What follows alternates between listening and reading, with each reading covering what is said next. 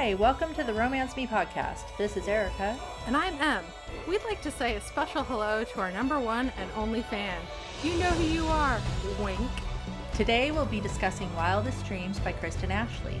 Finny is always searching for the grandest adventure, so when a witch tells her of a parallel world and offers to help her switch places with the other her, Finny is more than willing to spend the money to make it happen.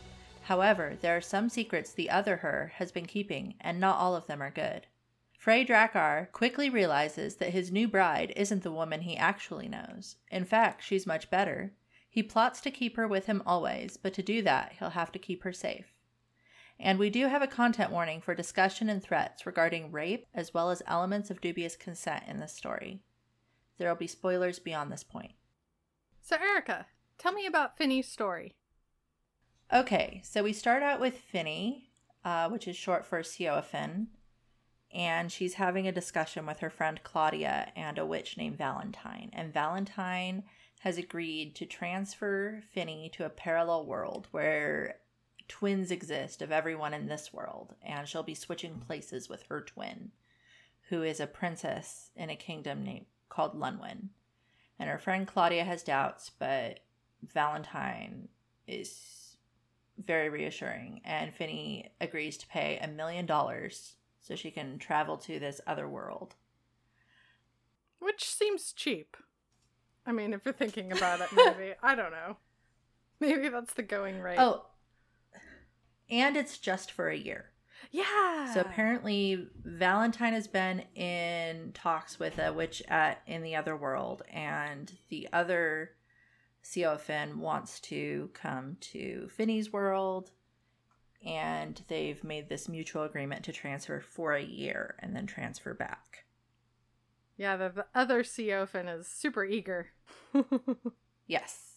She gets transported to Lunwen, and she wakes up in this wonderful room and wonderful dress and wonderful everything, but there's also a pounding at the door, and it's her mom who's like, you need to go now. Like, we're heading out now. And it turns out that she's getting married that day, like that afternoon. Yeah. Surprise! You're a bride. Yeah. To a guy who's referred to as the Drakkar, which is, in the old language, the dragon. Yeah, they expressly say that. So that way you know what she's getting into, but Finny just kind of doesn't... She's not very good at putting pieces together. She's not a puzzle person. No, so like immediately she's like there. She's like, oh, this is so awesome. I love everything. And then, oh, wait. My dress is pretty. Yay! Which is kind of her attitude, which is a little terrifying. Yeah, I'm getting married to this huge, scary guy who would be hot if he weren't so scary. Oh, yeah. She goes into, like, detail about how terrified she is. And I think it's worth noting that prior to her getting sent there, like, the witch actually explains to her, like, yes, these are copies of people that you know. Like, they look like the people you know, but they're not the people. Right. But Finny just immediately disregards that as soon as she sees Queen Aurora, who looks like her mom. Right. And King Atticus, who looks like her dad, because she immediately jumps into mom and dad. And I'm the whole time going, no, not your parents. Not your parents. Yeah, but we have to remember that the whole reason, or one of the biggest reasons that Finny wants to go to this parallel world is to see her parents again, because her parents died when she was like 15. Yes. Which, how old is she at the start of the book? I think she's like 30. Okay. She does not come across as in her 30s. Not to me. I know. She seems very young. She's a young 30. Real naive. Both her and Frey struck me as naive in different ways. Yeah, now Frey is 36. Yeah, he seems young too. There's certain aspects of his character that I'm like, really, dude? Really? Yeah. A 30-something-year-old dude doesn't put that together? Okay. So she gets whisked to the church and hooked onto her dad's arm and marched down the aisle to the Drakkar, who she calls super freaking scary. Yes. If that's not a recipe for a happy marriage, I don't know what is. She's an adventurous person, so she's like, all right, I'm gonna try to make the best of it. And there's adventure, and then there's like, ooh, there's this hostile guy at the end of this row. Yeah, I want to be eternally bonded to that dude. well, it's only a year. Yeah, that's true. She's still. I mean, a year can be a lifetime. But the ceremony's like super long, and it's in a different language. And so she tries to cozy up to the Drakkar, like make little jokes and stuff, and he just keeps looking at her like, what is your problem? Yeah, she's like 5-something and he's like 6'3"-ish and with massive muscular thighs and dirty boots. I love the things that she thinks are important.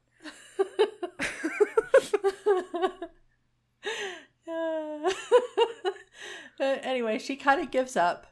The ceremony ends. They kiss. It's an amazing kiss. She kisses him back, and she's totally into it. And he pulls away, and he gives her this look like, what the hell just happened? Oh yeah, he's always like growling at her and angry facing her too, which is so comforting. Like, he was not expecting this kiss to be that good. And so then he drags her down the aisle. Yep, because he's a dragon. He's dragging her. Oh my god, that joke is so bad. They leave the party, like they're supposed to be like this big reception, and they leave it, and he plops her on her sleigh and hi-yahs her horses, and then gets on his horse, and they just go galloping off. Because, for hours. It's the thing to do. Ugh. Oh, I can't even imagine how much her ass hurt when she got there. They pass town after town. She's freezing. She has to learn on the fly how to drive a sleigh. He doesn't care. Eventually they stop. Well, in his defense, he thinks she's the other one. Like, he thinks that she's drunk at the wedding. Yeah. Which doesn't really speak well to his character, where he's like, I'll still marry her if she's drunk.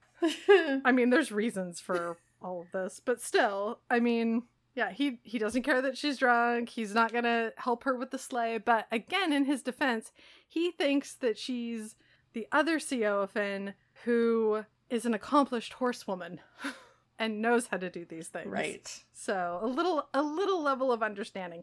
I'm not very understanding to him, but I'll try. I'm really trying. Right. To give you some background on the other Seofen, she's a princess in Lunwen, but she's very, they would feel masculine. She wears breeches. She's an accomplished swordswoman. She's an accomplished archer.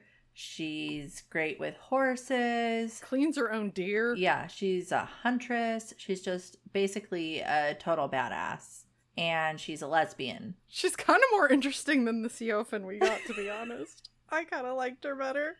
Yeah. I'm like, oh, she can do things. Why don't we get her again? Because she's a lesbian. Oh, right. That's why we think Seofen wanted to leave Lunwen, is because she couldn't really be who she wanted to be in her world. Because while being gay isn't really like a bad thing in her world, she's expected to produce an heir. Mm-hmm. That's why she's marrying the Drakkar. They get to a dirty hunting cabin, and the Drakkar just kind of sets her up in there. He like puts her in there, gives her a bag of gold. He's like, there's food here. There's stuff for your horses. I'll be back in like a month or maybe 2. Yeah, I forget when he promises to be back. He's like, I'll be back at some point. Which, again, he thinks he's leaving the badass there that can take care of herself. Yeah, so she's abandoned in this dirty cabin with 4 horses and her trousseau, which is full of like dresses and stuff. Pretty things. Yeah.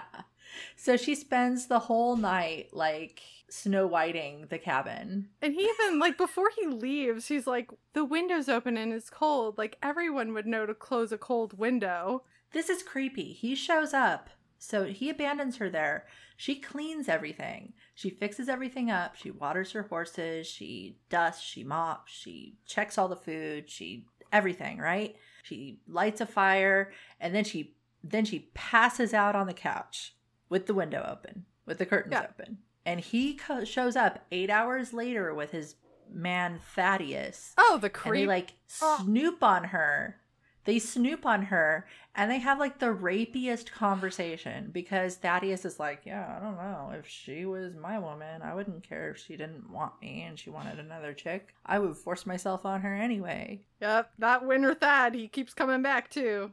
We're not done with him. Yeah. We wish we were, but we're not. But Frey Drakkar doesn't want to be with someone who doesn't want him. Like, that's why he abandons her there, because he thinks she's a lesbian. And he's like, well, he even tells her, you know, when I come back, I'll try to find a chick that looks like you and have a kid with her, and we'll call that your heir. Yeah, he tries to make it work, which, I don't know. There's socio-political reasons that he wants this marriage in the first place, which is why he was willing to marry a woman who was gay. Yeah. Because he knew going in. It's not like he was surprised. It's not like it was kept from him. I mean, granted, it was a mistake. Like, she told him she was gay when she was drunk. He went in knowing. Yeah. He and Thaddeus leave on their ship, and 6 weeks pass, and Finney makes friends with everyone in the local town, and she learns stuff, and she learns how to cook, and she learns how to rough it, and she adopts a cat named Penelope, finds books in her trousseau that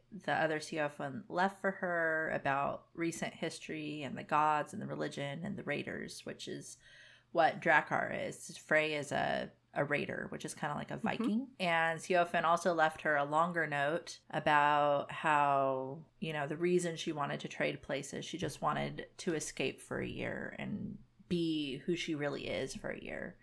But she knows that her duty is to provide an heir, and that'll be her thing when she gets back. So Finney doesn't have to worry about that. Which makes her a more sympathetic character, I think. But she says if Finney is happy with Frey and wants to stay, then she's willing to potentially stay, like, switched. Which is also nice. And so after these 6 weeks pass and Finney's just ingratiated herself with everyone and she's just wonderful, Frey finds her in a pub playing cards, and she's joking around with the guy she's playing cards with, and they stop joking and they're like looking behind her, and it's one of those classic like movie scenes, like, oh, is someone there? And she turns around and it's Frey, and he just looks pissed. And she feels like this angry energy behind her, or scary energy, I think she calls it. Right. It's like, again, he's terrifying, which... Yeah.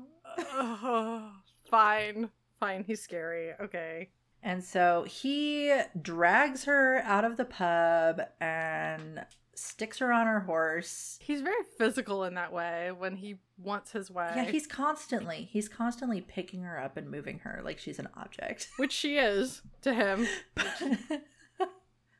He just smacks her on her horse and slaps the horse's rump and sends her back to the cabin. Without the reins in her hand, which could have killed her.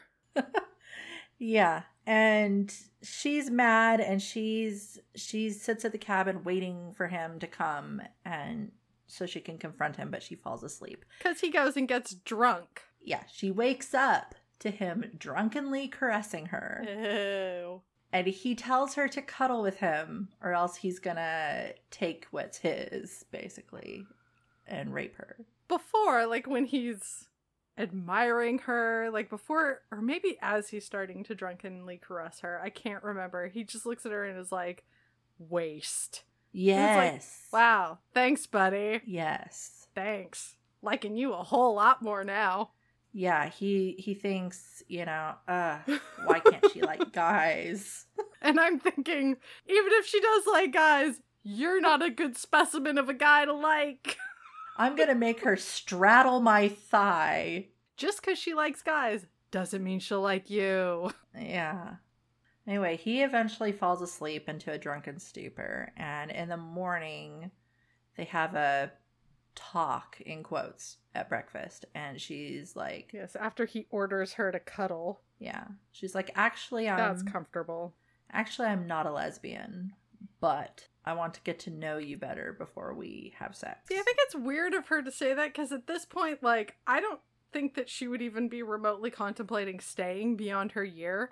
So why would she be setting the other Siofan up like that? I don't know. Because she wants to have sex with him. It's sort of one of those moments where I'm just like, I mean, you know that's not going to happen. Like, because, romance fiction. But Yeah, it seems weird that that's the first thing she tells him. Like, so let me set some things straight. And then the first thing she tells him is, I'm not a lesbian. Yeah. It seems like a weird moment to divulge that. Like, that being the first thing, like you said. Yeah, and then not only that, but he's like, oh, cool then. Well, then you must like me, because I am Gaston.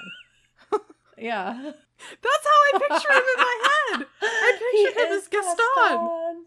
I get it. No one. Oh, I get it. Yes. I'm seriously waiting for it in my head. For him to burst into this one of the many Gaston songs. Well, the Gaston song.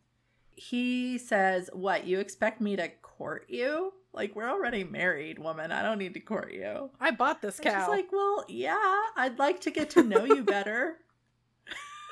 And so they bargain down to him agreeing to have 2 meals with her before they have sex. Is it bargaining really? Because she's like 9 and he's like 2. And she's like 6 and he's like 2. You know, it's not really negotiating or really compromising. It's more like him saying what he wants and she just acquiescing, and get ready for that pattern because that will stay consistent through the entire story. Yeah.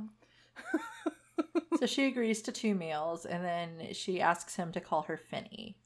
And he's like, okay, I can call you Finny. So they spend the rest of the day together, and she starts making like a pro-con list in her head. Like, well, he's been nice-ish since he's been back, but he did abandon me in this cabin for 6 weeks. I love that. He's nice-ish. Oh, gee whiz. Please let me find a man who's nice-ish. But she makes him a really nice dinner, and they have a discussion about birth control because she does not want to have a baby, because Siofin has told her that that will be her job in a year when she comes back.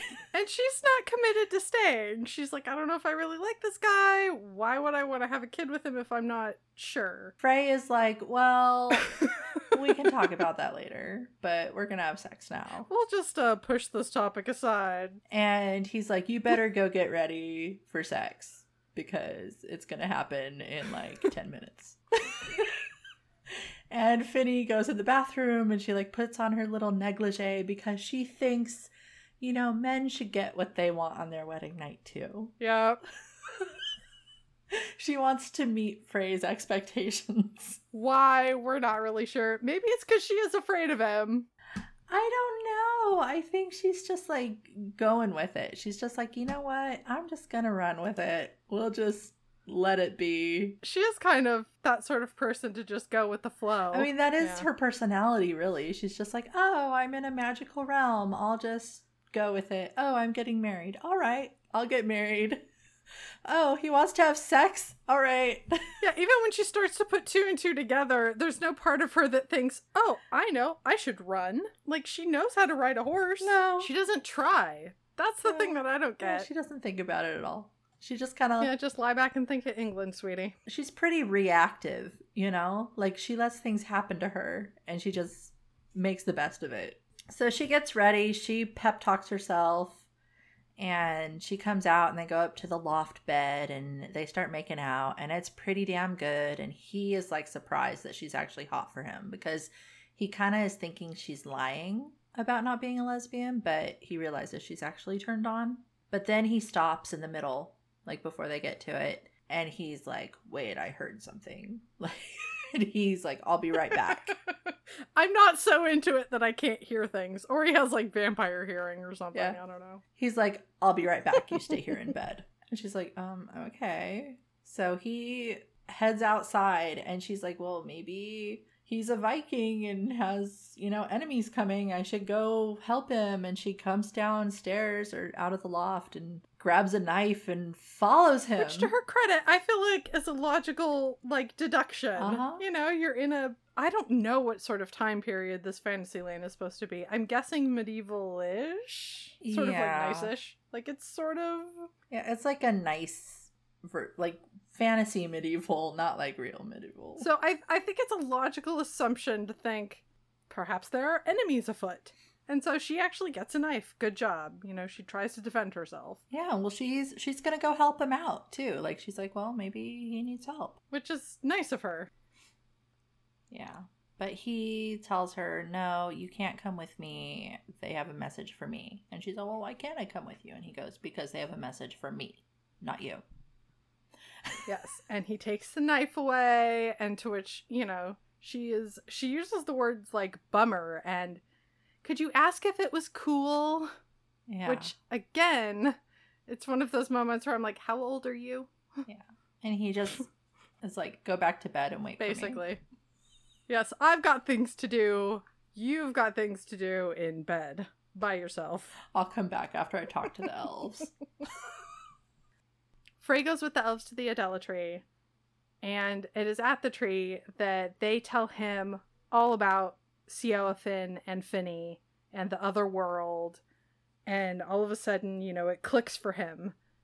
Oh, that's why she was saying things like ticking me off and pissing me off and all that jazz, and that's why she is hot for me now, and she wasn't before. And so... yeah, that's why she kissed me back. Exactly. And so then his little brain starts working, I guess. Little brain. And he thinks, well, she likes me a whole lot better than that other one. Maybe I'll just make it so she can't leave. And so before he leaves to go join her, he actually commands the elves, because he is their commander, yes, to make it possible that she can't actually get switched back. So she's stuck here. Any worrying that she does beyond this point about, oh no, what if one day I have to go back? It's completely pointless, because he's ensured that won't happen. Right. And the elves are like, are you sure? Are you sure you want to do that right now? And he's like, yes.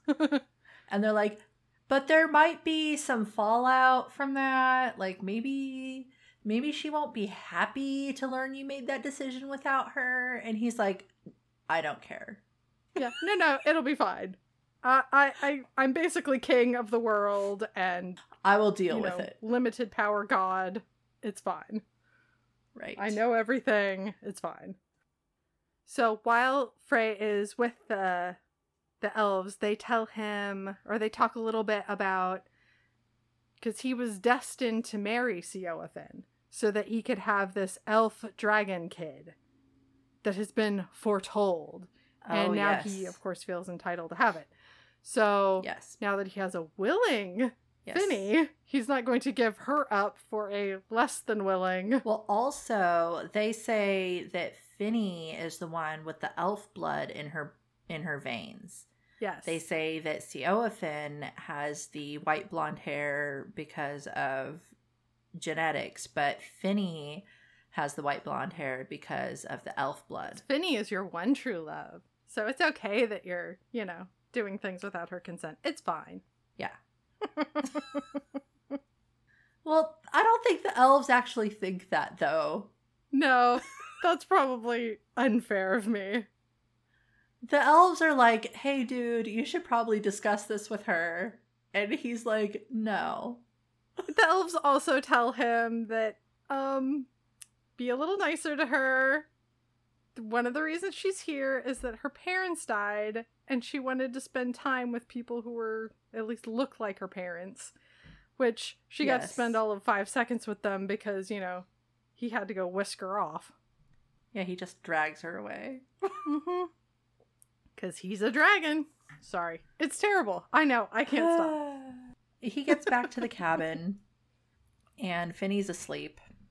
And he wakes her up and tells her to cuddle him. And they just fall asleep. He doesn't, pursue sexy times after that. Yeah, she's like, are we going to? And he's like, no, cuddle her. Yeah. But he's not cuddle. He's straddle my thigh. Yeah, he's cradle. Is it cradle or straddle? Yeah, cradle my thigh. Yeah, he's very into the thigh cradling. Okay. Yeah. Whatever you want, buddy. So, the next morning, he's like a different man. He's nice to her. He calls her wee Finny. And is patient with her and kind with her. And kind of explains how things work to her in a way like, oh, well, you remember this, or as you know, this is the case, you know? Which just sounds condescending. I don't know. Like, I don't know why he can't just tell her, hey, the jig is up. I know who you are. That doesn't mean you still can't stay. He could have just said, you know, the elves told me that you're not Theophane, you're Finny. And so I'm going to be nicer to you because I realize you're a different person. Yeah. He could have, but no, he keeps it to himself because he likes to hoard things like a dragon. So he wants to hold on to the knowledge and keep it just for him. Yeah. And one of the things that he starts out with, like, teaching her, in quotes, is she happens to hear her cat talk, like, words. And she freaks out and thinks her cat's possessed and runs out to where he's chopping wood. And he reminds her that, you know, oh, well, as you know, women can hear some animals and men can hear different animals. Yes, the men get all the predatory and big animals, but the women can hear things like, you know, birds and cats. Yeah, you know, the feminine animals. And then he says, oh, let's travel back to Lunwen and you can hang out with your parents and we can go to the Bitter Gales, which is like a ball. And then we can go on my ship. And she's like super jazzed about this. She wants to see her folks, even though they're not really her folks. She's excited about party. She's super excited to be on his ship. And so they go into town to say goodbye to all the townspeople and stuff. And as they're getting ready to leave town, they get attacked. Oh, no. And Frey and his men just slaughter the attackers. Like, they're just dead. And no one cares. Like, they're just dead. Yeah, because of course Frey and his guys are formidable, and these unskilled attackers have no idea what they're doing, which makes you wonder, why were they hired? Right. And Frey is like, you know, I think it's your uncle wants to kill you before you can produce an heir. Because, come to find out, he's not the only jerk in the land. There's another one, Uncle Baldar. In this world, Finny's dad has a brother named Baldar, and their kingdom... In the other world too, but I think that brother died or something. And in their kingdom got split up into Lunwen and the Middlelands. Yes, something like that. And Baldar is king of the Middlelands, and her dad Atticus is king of Lunwen. And if Finny doesn't have a baby boy, then when Atticus dies, the kingdom will go to Baldar. And so he just wants her to not have a kid. But yeah. Finny is freaked out because Frey and his guys just like murdered people. Yeah, I think it's so funny that Frey gets all upset about Baldar because he says he's the worst kind of man. And I think it's kind of funny because the worst kind of man sounds a little bit like Frey. No honor, filled with greed, selfish, grasping, avarice, and underhanded. I'm like, mirror buddy? Yeah, no, Finny is afraid of him at this point, and he like goes to comfort her, and she's like, no, don't touch me, you're scary. And he's like, what happened? Like, why is it different now? And she goes, you killed 2 guys. Mm-hmm. And he gives her this whole speech, like, I'm going to read part of it. It's like, it is a measure of a man, any man, be he married to a pub wench or a princess, how he cares for his bride. I am a Drakkar. My measure is different than any man's, and there are many facets to that.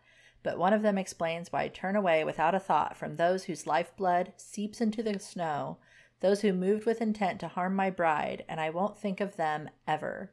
I will only turn my mind to how I can best care for my bride, and that now includes undermining any threat that may loom for you, and I vow to you, my princess, if it means my own life, this will not happen. And she's like, swoon. Yes, she swoons for him. Everything's better now. So they get back to her palace, and her parents are there, and immediately Frey like sends her off with her 4 handmaidens and grabs her parents and like, hey, I need to talk to you. Yeah, he basically wants to lay down the law with them and explain like, guess what? She's not your daughter. She's this other Finny or other Theophane, actually. But we're not going to tell her. I will decide when she gets to know. It's really great. Mm-hmm. And Aurora takes this moment to blame Atticus for how he raised Theophane, which was like a boy, which I felt like was a little, really. Of course, it's brought up before, actually, when Frey and Theophane were talking about the potential of kids, and he's just like, well, if we have any daughters, she's not going to hunt or learn sword play or any of those things. It's like, right. Why can't she? Oh, seriously. Right. It's kind of gross that they imply that it's Atticus's fault that she's gay. Yeah. I mean, that's basically what they're doing, right? They're like, Yeah. well, you treated her like a boy and now she likes girls. It's your fault. Yep. You're the reason that this whole thing went to pot, buddy. Which is bull. Disgusting. Yes. But he also explains to the parents that no, it's okay, because Finny is the true Ice Bride. She will provide me with that elf dragon air. She's got the blood that I need. It's all good. Which is, ugh. Yes. And they're like, well, does she know that you know? And he's like, no, and you're not going to tell her. Yeah, it's this, like, what is the word I'm looking for? Oh, yeah, maybe a little bit underhanded? He threatens them.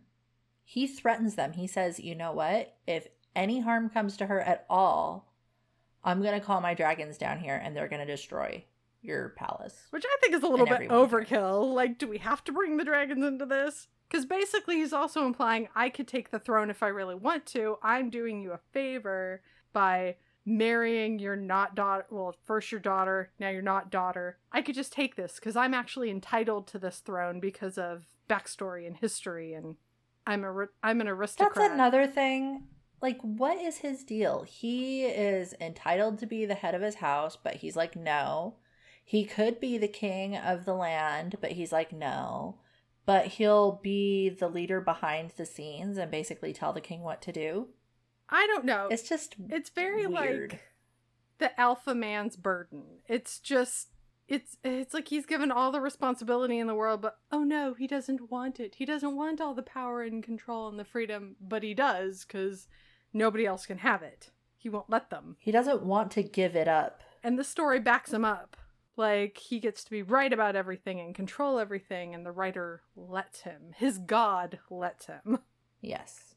Oh, yes, and he demands increased protection for Finny. Like, he's like, I'm gonna send for my own men and swarm the streets with protection. And even Aurora's like, don't you think this is a little bit much? Like, maybe an abusive level of smothering, she kind of implies. And he just doesn't want to hear it. And nobody wants to hear Atticus, who's going, well, the other Theophane could protect herself, which is why we didn't have to swarm the whole citadel with guards, because she could, fight for herself. But nobody wants to hear that, because that Theophane is inferior. Frey says, this Finny cannot protect herself, so she needs extra guards. Yes, we basically need a town of guards. So just think of a reason why she would suddenly have guards and make it work. Yes. While they're having that conversation, Finny is in the other room with her handmaidens, and they're briefing her on all things Frey. And apparently he's extremely viral and good at sexy times, and had sex with one of the maids in the palace and fucked her for like 3 days straight. And apparently it was wonderful. Apparently it did it for her. Yes. But Finny is jealous about this. Like, that Frey fucked a maid before she was there. Yeah, before they were married. I don't quite understand why she's so upset. But I don't think she understands either. Yeah, I kind of think it's just a little unnecessary drama. I mean, then, yeah. Well, we need a reason to not like this woman, Viola, the maid. You'll learn that a little bit later, but yeah. This is the reason we don't like her, because she has a short, torrid history with Frey. Oh, one other thing is when Frey is talking to the parents, they basically all decide that Theophane committed treason by betraying her king and her queen and country and leaving. Yeah, I love how there's just absolutely no sympathy for the child they raised. Like, they're just like, no, she's a traitor. Yeah. We don't like her. It's odd because they basically agree, well, okay, we're going to accept Finney as, our daughter and treat her as our daughter and all these things. Our daughter, our real daughter, committed treason. And if she comes back, we're going to have to kill her for treason. Like, we're going to have to try her for treason and execute her. Yeah, I honestly can't remember if Frey tells them, like, oh, don't worry about it because she can't come back. I've ensured that cannot happen. Yeah, I can't remember if he tells her. But yeah, he's not worried about it. No, he doesn't worry about anything because he has all the control. And as he's walking back to to Finney's room, he even thinks to himself, like, the longer he keeps the secret from her, the more it's like a lie and the less it's like a secret. Yeah, he's aware of what he's doing. He just doesn't care that he's doing it. Yeah. Because he doesn't want to have his plans of potentially getting laid disrupted. Yeah. But he comes back. She's pissy with him. And he's like, what's your deal? And she's like, nothing. Eventually, it's always something. She lets him know that she found out about Viola. And she's like, he's all, well, maybe we just won't go down to dinner. And she's all, oh, okay, well, I'll just call my maidservants and order trays brought up. If you're lucky, it'll be Viola. Yeah, she's very passive-aggressive about it. I don't really like that. Yeah. And he threatens her. He's mad. Yeah, which is not good for him either. Yeah, so she's like telling him, I think it was messed up for you to fuck a maid in my house when you were engaged to me, even though he was engaged to Siofin, not her. Which, come to think of it, maybe the other Siofin was fucking maids while she was engaged to him. No, they say she was celibate. Oh, they did? Okay. They say that, yeah. Yeah, it's mostly a secret that she's gay. Oh. Like, Frey knows because she told him. Yeah. I don't even know that her parents know fully. Like, I think they're in denial. They just know that she acts like a boy, and that's bad. Yeah, which is bad. It's bad to act like a boy. Well, at least according to the mother. The father was okay with it, because, he had a kid to go have fun with hunting and whatnot. But Frey gives this speech that's just disgusting. Yeah. And I'm going to read this because it's just that disgusting. Yeah, I think I have little vomit things through some of this. And he says, in this land or any other, a nobleman does what he wishes with whom he wishes, without compunction, without shame, and most definitely without question, even if that question came from his wife. What I do, Finney, and who I do it with is none of your concern, be she servant or duchess. I'm explaining this to you patiently, so the next time you learn of something like this, you won't show me the same disrespect you did. And she says to him, you left Finney back at the hunting cabin. I'm now Princess Siofin to you. It's your fault that I'm not going to be the way I was with you anymore. And he threatens her. What a gentleman. Mm-hmm. And then he leaves. And ignores her for like weeks. Yeah, so when he leaves, he basically says, I'm going to basically go get what I need from Viola, and then leaves. Which we don't know if he does. Maybe he does. Maybe he doesn't. It's not really cleared up in the story. We just know that, like, he goes away for a while. Or no, actually, no, they go to the dinner. Yeah, they have this conversation after dinner. Oh. Oh, because at dinner, he has Viola serve him personally. Yes. To add insult to injury, get that old good salt on that wound. Mm-hmm. So that goes well. So while he's ignoring her, Finney learns all these other things from her maidservants who all know who she is. They know she's not Siofin. And she learns that, sex isn't a taboo thing. And no one's expected to be a virginal, and people, start exploring when they're pretty young, like early teens. It's not taboo, but you can't be gay. Well, you can be gay unless you're meant to produce an Yeah, heir. I guess that's what it is. Oh, I love the thing, like, after dinner, where he's just like, my wife and I are going to retire. Like, she has no say in it. And then... Oh, yeah. Yeah, None. none. And then I think it's once they're up in the bedroom where he's like, I'm going to discover what's under your clothes. And I'm just sitting there thinking, she's naked, dude. Everyone's naked under their clothes.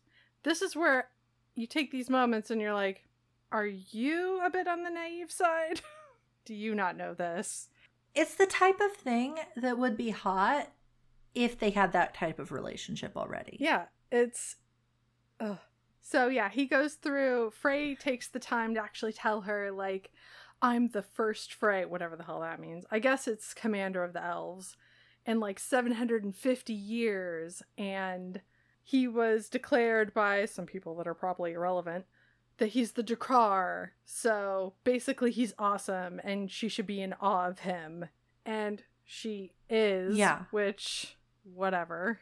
Because he actually makes the point, he's a Frey and a Drakkar in one body, and I was just like, how many bodies are you supposed to have? Of course you're in one body. But whatever, we'll leave that be. And he's so... Yeah, it's a big deal because he's so powerful. A We're so impressed.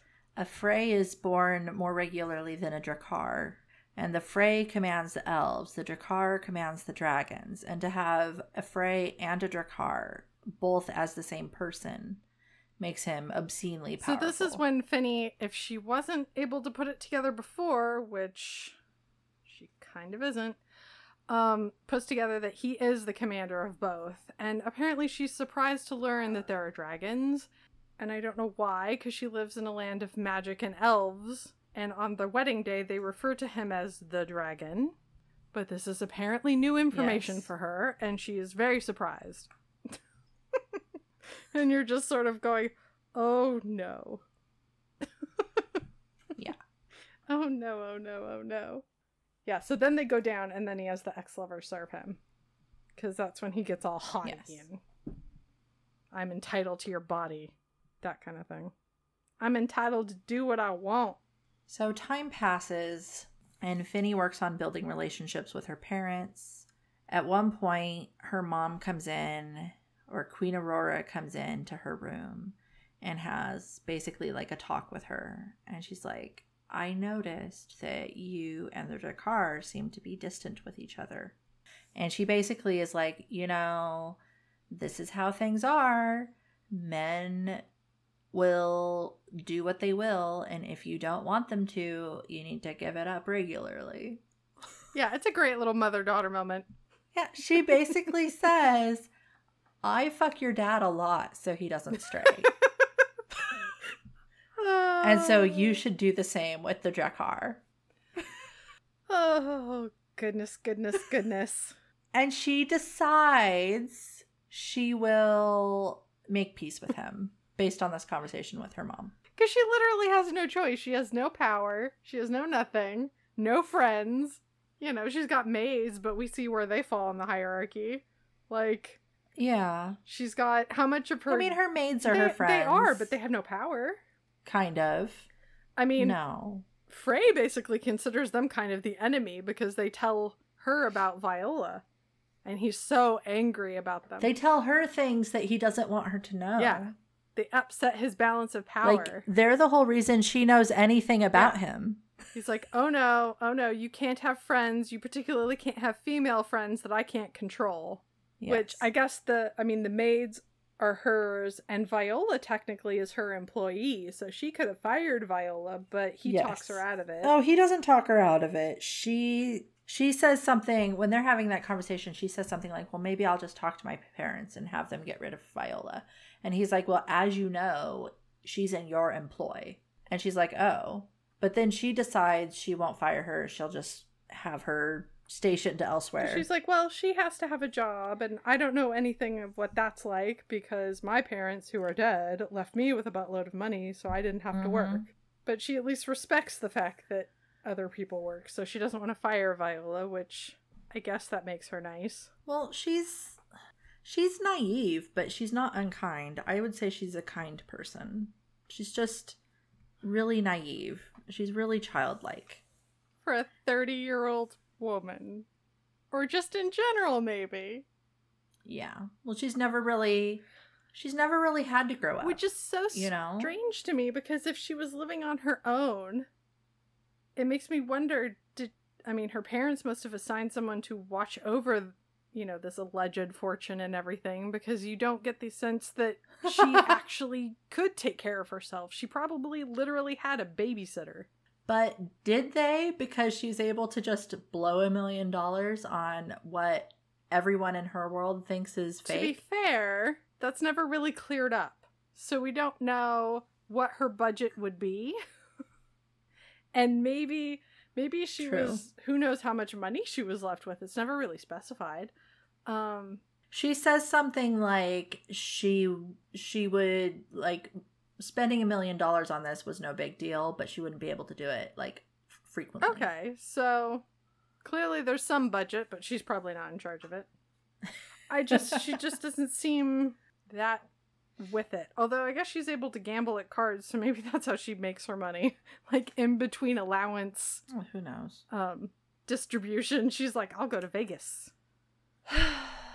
After this conversation with the mom, Frey comes up to her room and he's like, I'm leaving. I'll be gone another month or so. And she's like, but what about the Bitter Gales? The party's coming up soon and you were going to take me. And he's like, is there a reason you want me to take you? And she tells him that she changes her mind and she wants to be Finny and not Siofin with him. See, I think what Ashley was going for here was like a sexy kind of tension and like maybe a tender moment. I don't know. It just feels like she's caving under the abuse and the bullying. Yeah, I mean, she's been told by her mom, hey, this is how marriages work. If you want your marriage to work, this is what you need to do. Close your eyes and think of Lendwin. And she feels, not only that, but she feels bad. Like, she feels bad that Frey isn't paying attention to her anymore. Because they have that big fight and he leaves and he stopped paying attention to her. Yeah. And she feels like a loss from that. And when he comes back and is telling her, I'm going to go away. Yeah. He's giving her space. I mean, maybe it's not in the best way, but he is giving her space. He's not forcing himself on her. He is giving her space. I dislike that point where, there's all that stuff that was happening to her that's getting, the Gales are taken away from her and he calls her Siofin, but she doesn't like it, all of that. And she has this moment to herself where she's like, I did ask for it. And I'm like, wait, what? Anyway, they make up and they finally have sex. Yes. He's very, or she really appreciates getting called his wee one. Oh. Yes, she likes being his wee Finny. Yeah. I don't like that. They have sex and it's wonderful. And then he decides he's actually not going to leave and he's going to take her to the Bitter Gales after all. Haha, amazing. He changes his mind once he gets what he wants. So surprising. And they have a talk. She can tell she's starting to fall for him. And she starts to tell him that she's going to be gone in a year. Like, she starts to tell him where she's from. She's confessing. And he stops her and he's like, I already know. Yeah, he's like, I already know where you're from. Or it's basically his attitude is, I know, and that's all you need to know. Because he doesn't really want to talk about it because, of course, he doesn't want to divulge to her, like, I've ensured that you can never leave. So he's very like, let's just stay in the now, babe. Don't worry about the future. Yeah. And to himself, of course, he's saying, I've already seen to it because I'm like God. Yeah, she takes it to mean, like, I'm willing to do this with you for as long as you'll be here. She thinks and that he's just... what he means is you're going to be here forever. Exactly. Like, she's under the impression like, oh, okay, he's accepted this carefree, attitude or moment or whatever. But no, that's not what's going on. And keep in mind, this whole time, she's got the idea in the back of her head, well, I could potentially stay forever if I wanted to, if I talk to Siofin and she agrees to it. Yeah. So she's got this in the back of her mind as an option, but she doesn't realize that she really doesn't have a choice at this point. Oh, and the other thing is Frey browbeats her over traveling to his world in the first place. He's like, that was reckless. I know. It makes no sense. Whatever, you a-hole. Yeah. No, you shouldn't take chances with your life. Just I swear to God, he's like Satan. It's like, give me your soul. I'll take care of your soul for you. It's a little Satan-y. They go to the Bitter Gales and she wears the colors of Drakkar that her mother decides that she should wear as like a political move. Frey doesn't like her in his colors because he doesn't like his family. And we learn why, because his parents are jerks. Eirik and Valeria Drakkar are his parents, and they're the heads of his house because he doesn't want to be head of his house. And Eirik is so disgusting. Yeah, he is. So before we get into disgusting dad, which you can kind of maybe see where Frey gets his disgustingness from. So before they actually head down, like, Siofin, like, goes down the staircase, and of course, Frey's like, oh my god, you're so pretty. He says it exactly like that in my head. Anyway, Finny tries to play matchmaker. She's like, can't I bring one of my maids with me on the ship? And he's like, no. But friend. And he's like, no. You know, having another woman aboard will, like, throw a wrench in everything. Because, of course, the men will get distracted. No, we can't have that. And so, somehow, as a part of this conversation, she's like, well, Jocelyn's really got her eye on Thad. You know, the rapist. But of course, Finny doesn't know this. Well, he's not... Or the potential rapist. He's not a rapist. He just has rapey thoughts. Yeah, which is comforting. So comforting. So, lucky Jocelyn, she's gonna get set up with potentially rapey Thad. It's a thought crime. Well, but she wants it, so it's okay. Oh, yes, of course. It won't be rape with them. That's because true. She wants to. Hopefully. Hopefully she won't change her mind. Ugh. I don't know. I think these guys, they talk a big talk. They're like, I'm the man. I have all the power. I could take from you what I want. But then they never actually do. Must they? Because especially if you don't have the rest of the character development to know that they won't, then it's sort of just hanging in the air that they might. And that's... Yeah, it's gross. And speaking of rapey... Great segue. Let's talk about Eirik. Who is really inappropriate with Finny. Kisses her neck when he meets her. And tells her, you know, oh, he dragged you away to fuck you so quickly. We didn't get our dance after your wedding that ends in a kiss. And Frey's like, you've already kissed her more than I want you to. More than Finny probably wants him to, too. But it doesn't matter what Finny wants. That is true. I forget that rule. Silly me. Thoughts are for men. And, he's gross. Sorry, and that's terrible. Valeria is also gross, but not as rapey. Like, she's just gross in a different way. Yeah, I mean, she doesn't want to rape her, but she does refer to Finny as Frey's belonging, which she's kind of not wrong. Yeah. She's like, oh good, she's wearing our colors. Yes.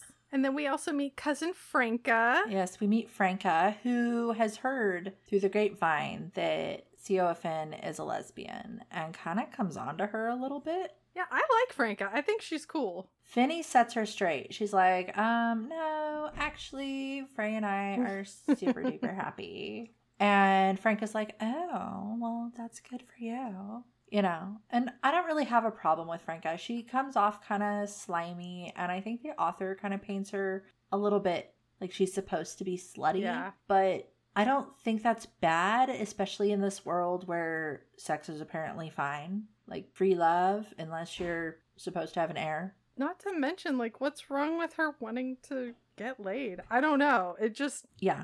But Finny judges her for how she's dressed. She's wearing a very revealing top with extremely deep cleavage. If memory serves, I think, because this is a series, this is Wildest Dreams is the first book in the Fantasyland series. I believe the 5th book actually has Franka as the female protagonist. Yes. Perhaps. Yes.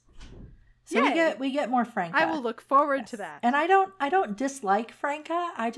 I feel like we're supposed to dislike Franka. Oh, I agree. I don't think she's painted in a particularly great light Like, especially when you learn a short time later that she has a brother named Christian that sort of is in charge of her money that she manipulates. You know, she apparently, I guess, was blessed with the looks and the smarts, and Christian was not blessed with either. In this world, I'm not really clear that women necessarily, or female characters, can assert any kind of control over their lives.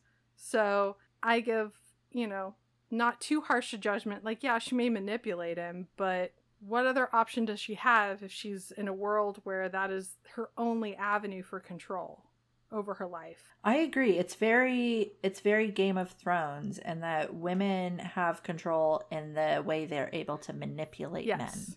Because that's really what Finney has to do with Frey. Like, she can't overpower him. She can't out-reason him. Yes. And he doesn't, even if she could, he would just be like, no, this is how I want it. And she would just be literally forced to acquiesce. Right. So the only way that she can, I don't know, get any sense of her own agency and autonomy is almost to use her manipulations, her tears, and sex. Things like that to try to be treated like a person, which is, even if it's like a child, at least it's human.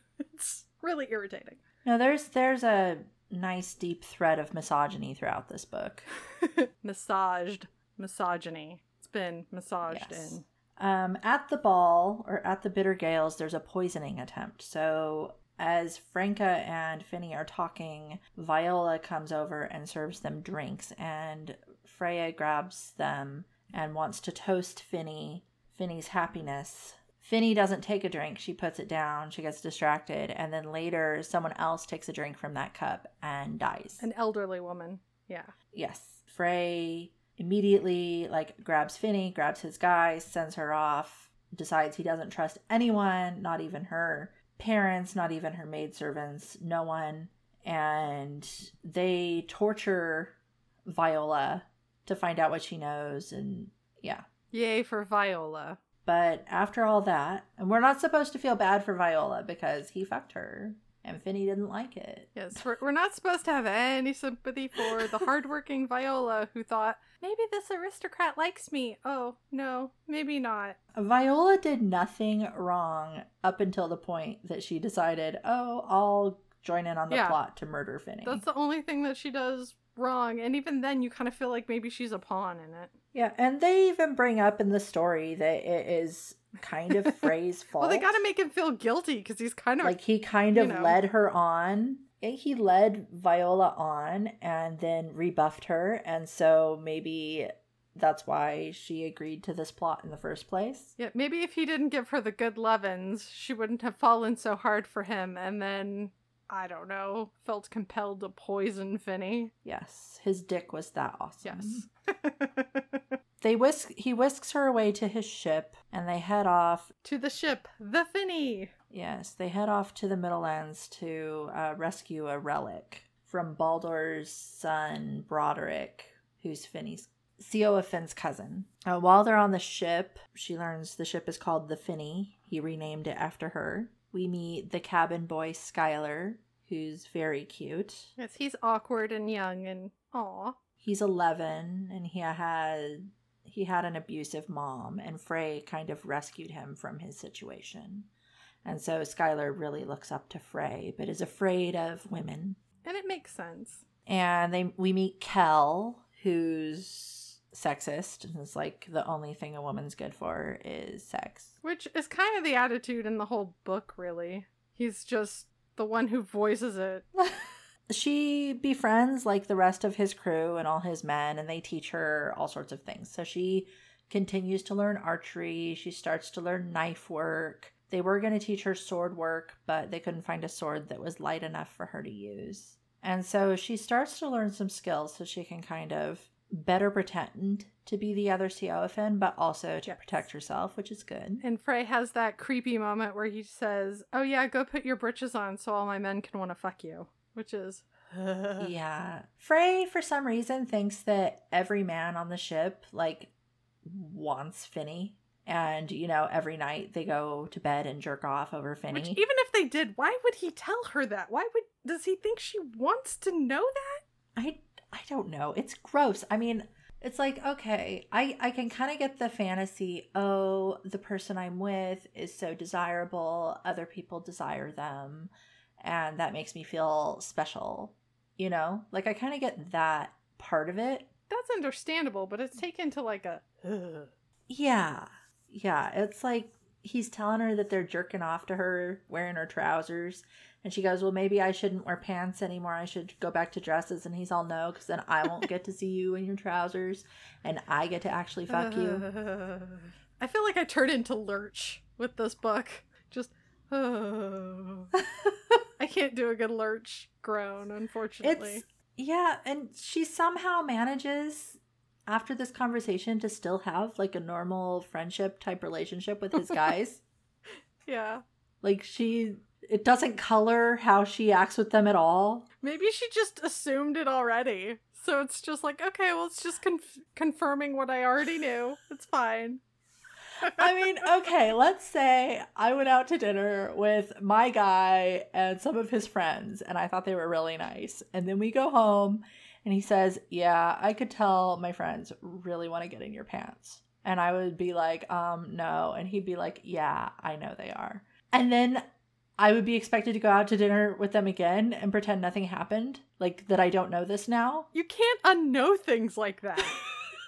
Like, I don't think I'd want to be as friendly with them as I was before. No, you wouldn't. Like... your guard would be up because you wouldn't know. Yeah, no. No. Yeah, I don't see that being a thing. Like, but apparently it is for Finney. She just grabs the bull by the horns and rides on. That's why he likes her. While she has some time in the cabin with her things, she finds that her maids have left her the sexy time tea. Oh yes, the sexy time tea. Let's not forget that. The Adela tea. Yes, the elven tea from that Adela tree, which is rare, I guess. That's actually right after, okay, this is right after the conversation I think he has with her about the pants. Of course it is. He's like, go back to the cabin because we have plans, you know? And she's like, ooh. And she like finds the tea and she makes it for him and her to drink together. And it's this powerful aphrodisiac. And when he comes in, she's already had her half and she's, you know, super frisky. And he's like, what has gotten into you? I like it, you know? And then he sees that she's had some of the tea and he recognizes what it is. And he's all, are you sure about this? Because this is pretty intense. And he drinks it and makes her promise that she really trusts him. And then they have amazing aphrodisiac Good sex. for them. We also learn that she found birth control. Yes. Because her maids got her some. So they gave her some special powder that she's supposed to mix with a drink and have it every day. And it helps prevent her from getting pregnant. And she doesn't tell anyone about this because she's a modern woman from our society. And it's just normal to be on birth control. Yeah. You know? Like, it's not a big deal to her. Aside from the fact that, oh, good, now I can have sex without getting pregnant. And in our society, she is given that agency. Yes. So they get to the Middlelands. Frey tells her she can't come with him to get the relic because it won't be safe. And so he leaves her there. And it's been several days. And she's just hanging out in her cabin, teaching Skylar how to read and how to do math. And Kel comes in and says, so we have a problem. Your uncle's men are here and they want to see you. And we tried to put them off. And they're like, no, we need to see you. And she's like, well, can't you just tell them that I'm sick? And he says, I tried. And then he said, well, I want to come over onto your boat and make sure she's okay. And Kel's like, we don't want them on our boat. And Finney's like, okay, so why are you telling me this now instead of hours ago when it started? And Kel goes, we were men and we tried to fix it ourselves and it didn't work. But now it's your problem. You have to solve it now. And so Finney says, okay, fine. Prepare a boat, pick some guys to come with me, and I'll go out and meet him.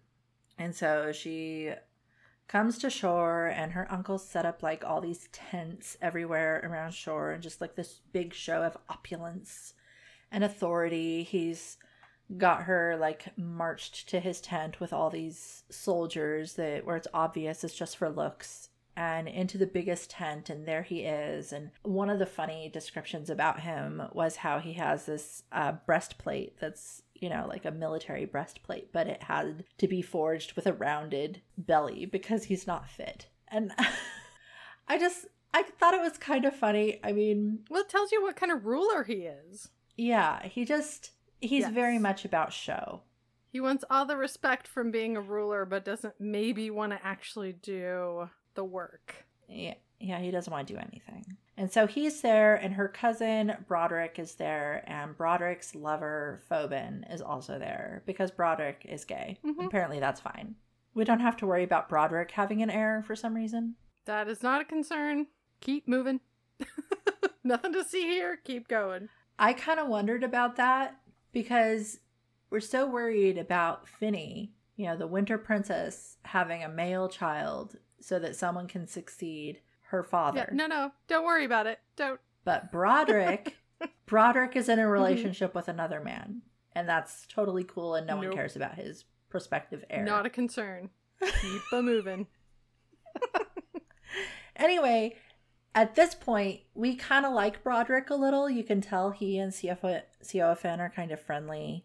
The uncle wants to know, like, well, why did you come here and not come see me right away? And Finny... Because I'm sick. yeah, Finny pretends to be sick and have a bad, really sore throat, and that gives her man Kel a chance to basically lie for her. Finny and Kel are working their way through it, you know? They've basically solved the problem. They're there. Yeah, it's dangerous, but what else were they going to do? No, they're working together.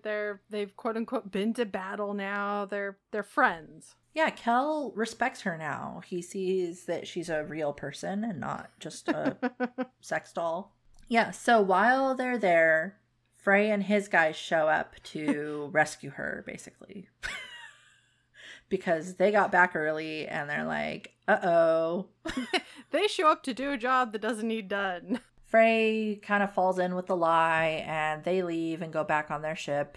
And then Frey has this big confrontation in front of everyone on his ship, like all his men, Kel and Finny, and he rips Finny a new one. In front of everyone. Yeah, because he's grumpy pants. She has the tight britches, but he's got the grumpy pants. In front of everyone. Yep. He's her daddy. You know, like, he has to protect her. He's in charge of disciplining her. It's just, it's a thing. Yeah. And Kel protects her. He's like, your woman has nerves and smarts. It was her idea to fake being sick. She pulled it off. And then Frey is still mad. Finny is like, you know, I understand that you're mad because I put myself in danger, but this is a two-way street here. You want to protect me, I want to protect you. You know, what else was I supposed to do? Sit here and let them storm your ship? Have our other men go interrupt your venture to get the priceless relic back? You know, like, yeah, it was a nice assertive moment for her, I thought. Yeah, she's like, you know, I would do it again. And this actually makes Skylar like her better. Yay! Because Skylar, up until this point, has been really standoffish with her because he had a crappy mom, and now he realizes that Finny isn't like that at all. Yeah, I'm not sure exactly what about this moment convinces him, but at any rate, his guard does come down, and she's able to, like, tutor him, and they're able to bond.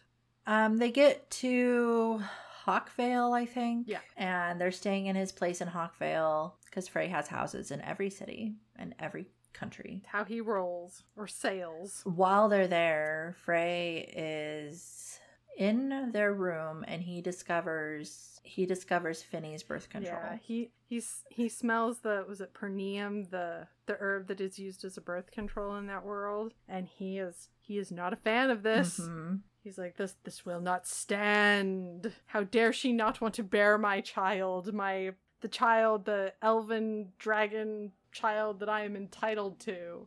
Yeah, he doesn't like this. He is super mad. And at first he thinks to himself, well, maybe in her world it's done differently, because in his world, it's the man's decision whether or not they're going to have kids. Like, it's his decision. But then he thinks back, no, she brought up birth control when we first got together. And so apparently in her world, it's a decision that's meant to be made together. And she's been doing this behind my back. And he thinks she's hiding it from him. He calls his man Reuben in to go to the apothecary, dispose of the birth control, and purchase a placebo, basically. And Reuben is like, are you sure that's a good idea, Frey? Yeah, Reuben sounds like he is in at least a somewhat healthy relationship, and kind of goes, Frey, this might not go well for you. She may not like this. Perhaps you're overstepping, but Frey does what he wants. Yes. So Frey gets a placebo for Finny's birth control. At this point, she doesn't know. So Finny doesn't know she's stuck there forever. Finny doesn't know that she's no longer taking birth control. Mm-hmm.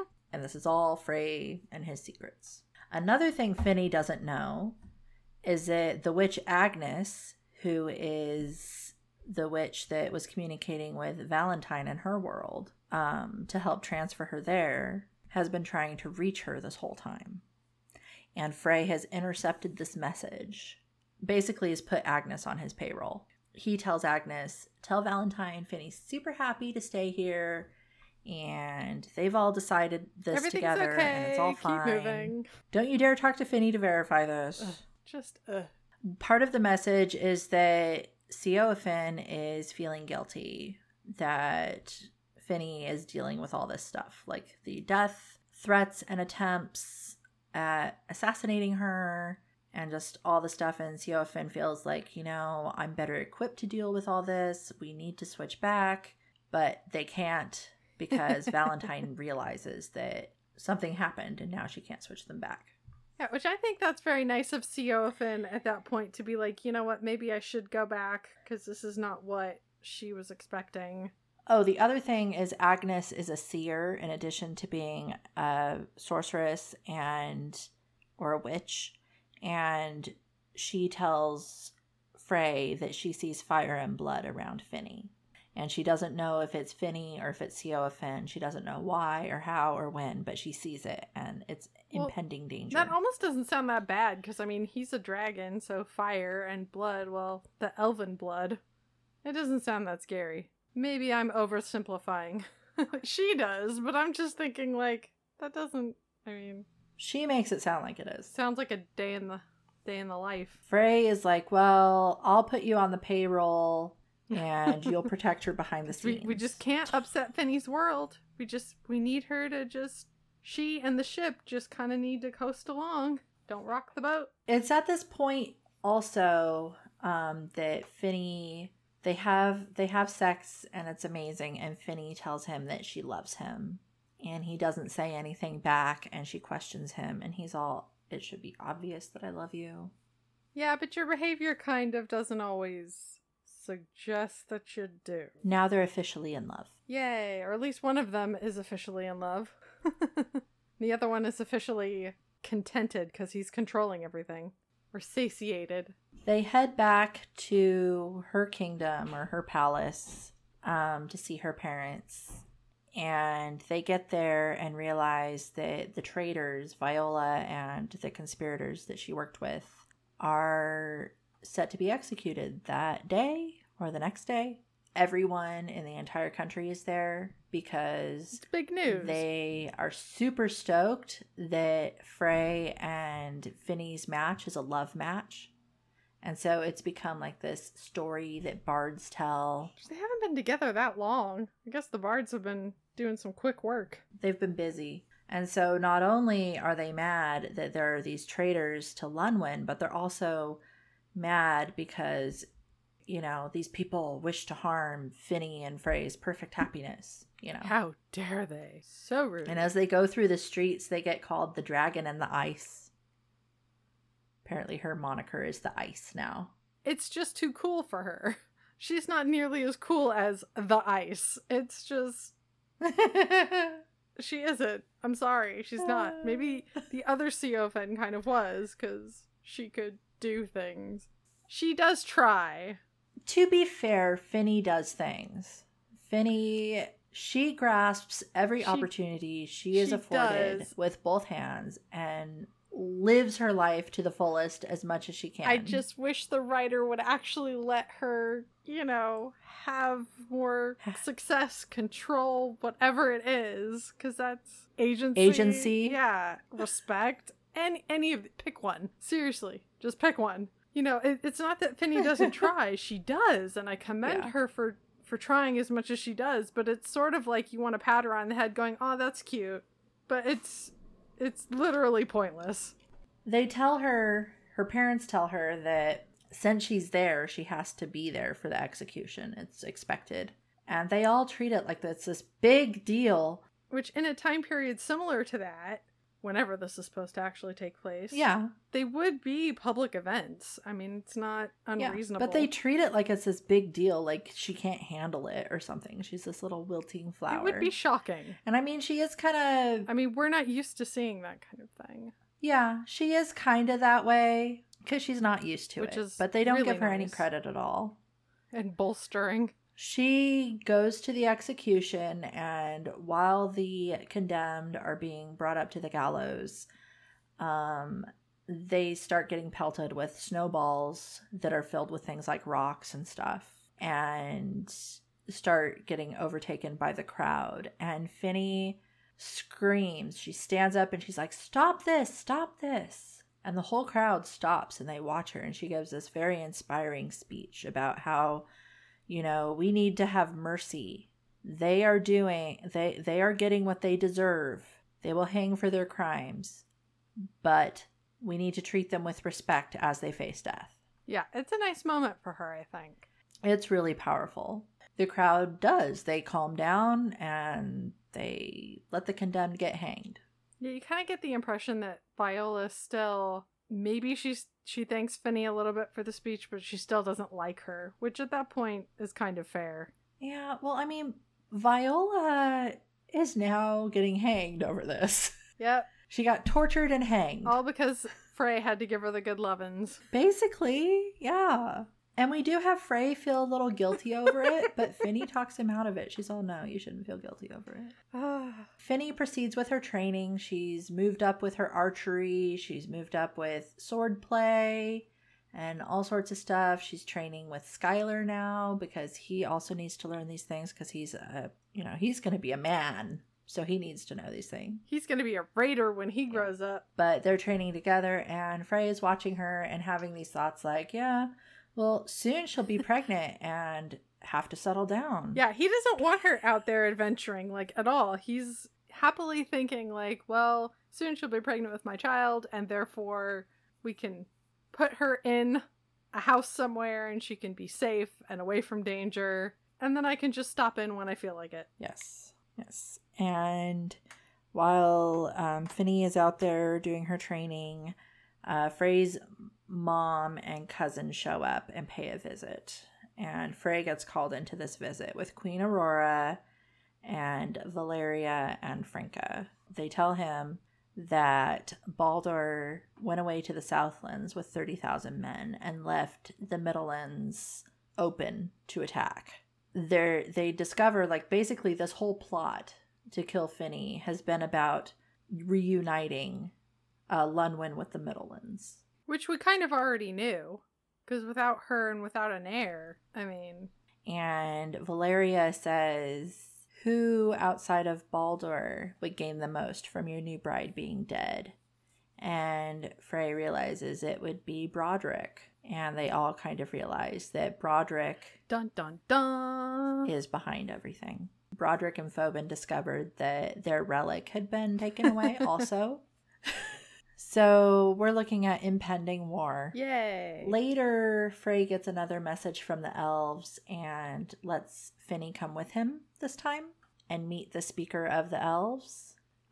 Before Finny gets to meet him, he brings her through the elf mist and sets her at the edge of everything and goes and talks to the speaker of the elves. He gets something that looks like really good news.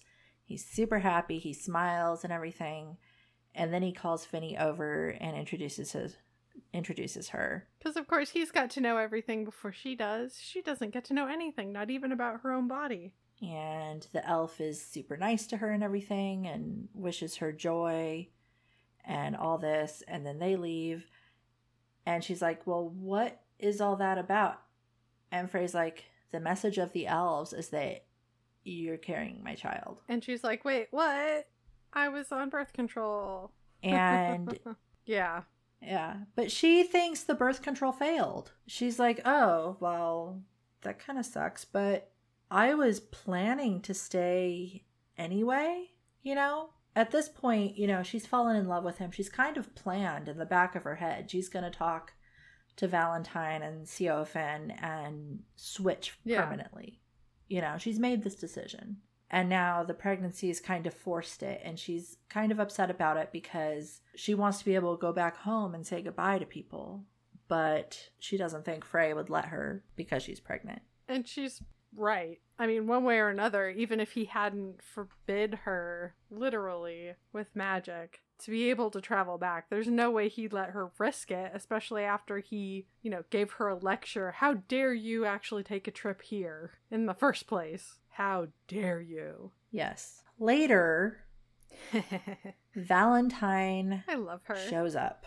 Finny is alone. She has this meeting with Valentine. Finny's like, oh, it's so cool that you're able to be here, Valentine. And Valentine's like, yeah, actually, I have some bad news for you. And so Valentine spills the tea. She tells Finny, I've been waiting for Frey to come clean and let you know all this stuff. But actually, you've been bound to this land since you got here because of Frey.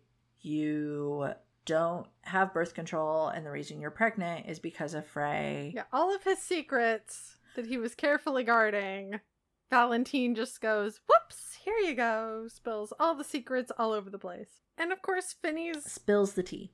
Yeah, Finny's, you know, understandably upset and angry and furious and hurt and all of the things you would expect her to be. And she wants to go rip him a new one. She runs outside and does. She finds him and just rips into him. And she's really mean to him.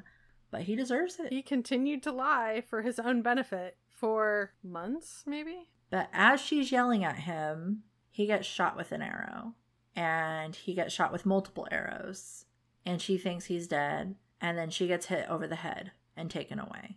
Oh no, Frey's dead. Let's cry. When she wakes up, she's in a room with Valentine and Lavinia, who's a witch also. And they tell her that Frey is dead. All the Adela trees have been burned to the ground, and that's the way the elves are able to come to their realm. Aurora, the queen, was kidnapped, and her father, Atticus, has been killed. Oh no, she lost a parent again. Oh no. The parent that probably liked Siofin a little bit better. Oh no. So she just gets all this bad news. Both witches are also under some kind of binding that prevents them from using their magic. So they're captive with her. Broderick comes in and he's like, she's a princess. She should not be treated like this. Why is she being treated like this? And Phobin is like, she's a prisoner. Oh, you're pretty. Just be quiet. You know.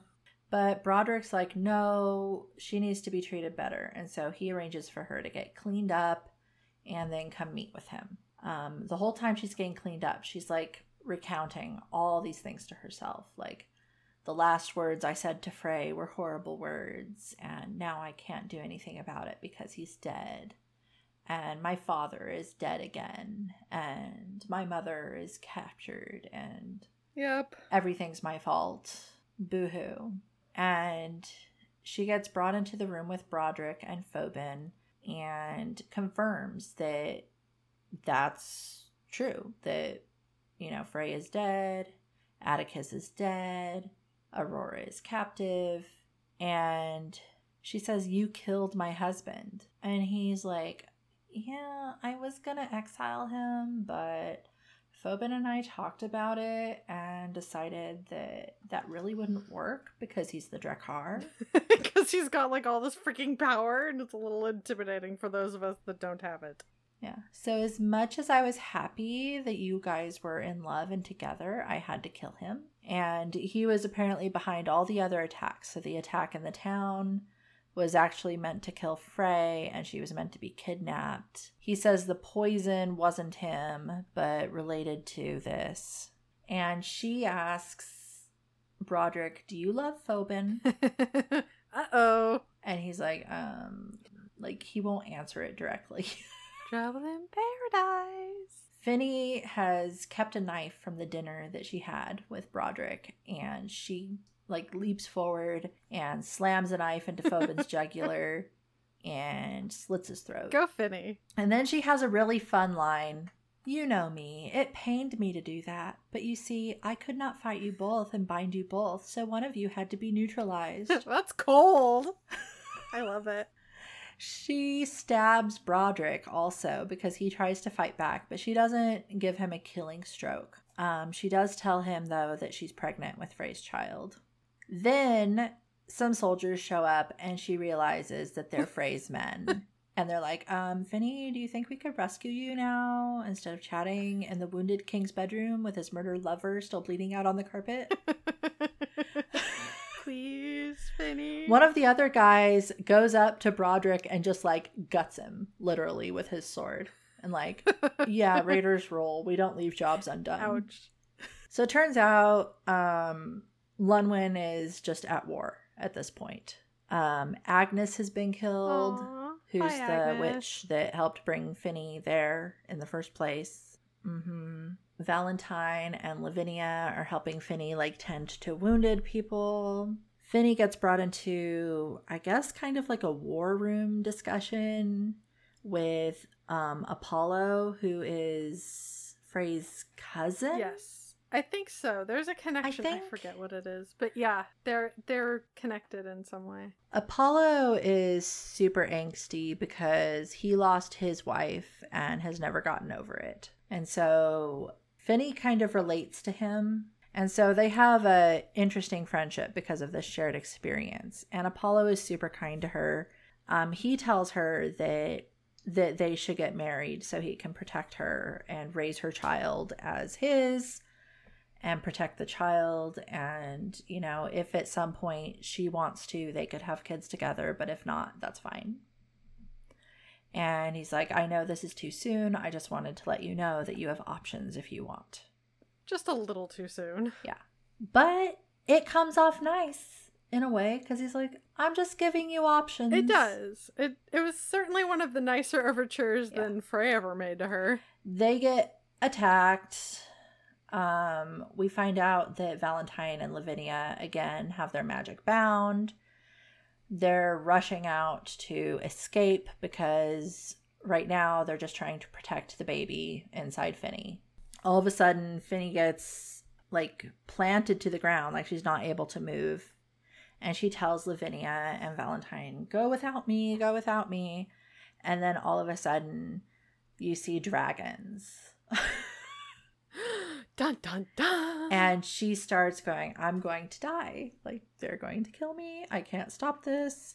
And she's thinking in her head, she says out loud, I'm coming for you, my love. And then Frey says, no, I've come for you. And the dragons, he stands in front of her and the dragons just blow fire over everything. And Frey's immune to it. So his body shields her from the blast, but everything behind her is just carnage now. And we learn that Toasty. When Frey got shot multiple times with arrows, the elves sensed his injuries and took him back to the elf realm and healed him, but it took a while. Yeah, the relic that they got from Broderick and Phobin is an Adela staff, and they're able to use the staff to go to the elf realm. Yeah, he's got a cool staff. And then we just basically have a lot of closing. The father, Atticus, gets a funeral. Alyssa, one of her handmaidens, got killed. She gets a funeral. Bye, yeah. Alyssa. Frey is like, yeah, I still don't want to be king, but Aurora is going to rule the land until my kid is old enough to rule the land. So women can be in power. Yay! And Frey also removes his father as the head of his house and puts his brother in charge instead. And Lavinia goes off and replants Adela trees, and they're growing again. So yay. And Valentine brings Claudia to visit Finney, who's Claudia remembers her best friend from before. Yes, which at that point at the book, you're just like, who are you again? Yeah. And then... Because Finney didn't miss her at all. And then at the very, very end, Apollo pays Valentine to bring back his dead wife's twin from Finney's world. Dun, dun, dun. Exactly. The end. So, what did you think? When I initially chose this book to read, I had maybe too high of expectations. In what way? I was thinking like fantasy, so I thought the world would be more built out, and I just found it difficult to root for the characters of Frey and Finney, and then certain things with the language that was used in the book just created a language nerve or something, like the perpetual use of like words like we and art. Yeah. I don't know. Just... And I think it may have been different if I was reading it versus doing an audiobook version. But as it was, I just heard those and was like, oh. I think some of the language choices, like how Finney was constantly going, oh, that's super awesome. Oh, this is amazing. Oh, this is kick-ass. I mean, part of it... Yeah, and there was a lot of description, like the kick-ass clothes, so there's lots of descriptions of like the clothes and the furniture and whatever they were eating, and I'm just like, what else about the world? I mean, part of it appeals to Finney's adventurous spirit. She's a very adventurous person. She's very much the type of person with the philosophy, I'm always going to look forward, never back. Yeah, but she's clearly is looking back, because the whole reason she goes there, or predominantly, is to see people who look like her folks again. Yeah. So she's not over the past, and influences a lot of what she chooses to do in the future of the book. That's true. How was the audiobook version? I liked a lot of it. Tilly Hooper was the narrator of the audiobook, and I think she did a really good job. I think she captured Finney really well. I don't necessarily feel like Frey was... The way she narrated his parts were probably to put him in his best advantage, or to his best advantage. I had a hard time liking that character at all. But I think she portrayed Finney very well. I really liked her portrayal of Valentine. I think she did a good job of acting out the characters. So overall, I was pretty pleased with it. She is the narrator for the rest of the series, too. Okay. I read the book twice, and the first time I read it, I really disliked Frey. And the second time I read it, I kind of read it with the lens of this is his society, so I'm judging him by my standards, not his society standards. And so I tried to kind of give him a little bit of the benefit of the doubt, but the world in general is pretty misogynistic. And in a lot of ways, it's not very different from our own. No. Particularly historical time periods of our own. Right. So it's... And you could tell, like, there were times it really grated on Finney, but at the same time, she also, I think, tried to look at it through the lens of, well, this is what he knows. This is how the world works here. Like, when she learns that, you know, sex is treated more lightly in Lunwen, she tries to digest that and like color like her perception. You know, when her mother tells her, you know, well, keep your husband happy and he'll you know, be faithful, she takes that in, you know. She's like, well, I don't agree with it, but this is how things are here. And she's basically getting this advice from her dead, quote unquote, mother, you know, like, yeah, not dead, not her mother, but yeah, of course she's going to just acquiesce. And this moment really paints Queen Aurora in a bad light, because she's probably my favorite character in this book. Oh, okay. She is badass. She has a super dry sense of humor. Yeah. She's super regal. She knows how to play the game. She's very politically minded. Yeah. She's just a kick-ass, awesome character. And so the fact that she tells, her daughter this, she's just telling her, like, this is how it is, and you need to learn how to work within the system. But I wonder if she is telling her daughter that. She says Finny is the daughter she never had. Because Sioa Finn is the daughter that the dad was super close to. Well, maybe it was her trying to be delivering her hard advice in as gentle a way as possible. But yeah, you're right. It doesn't paint her in a very good light. And she is one of the better characters in that series. I think Franca, and Valentine are some of the better characters in the series. Not the series, but in that book. Yeah. Because they don't all come back in the series. They don't all come back. But Aurora is awesome, and she totally deserves to rule Lunwyn. Yeah. And I was very happy that that's how it ended up, even though it was basically just Frey telling people, yep, this is how it's going to be now. And if you don't like it, my dragons will take care of you. Exactly. So are you happy for their happy? I'm happy I don't have to read it again.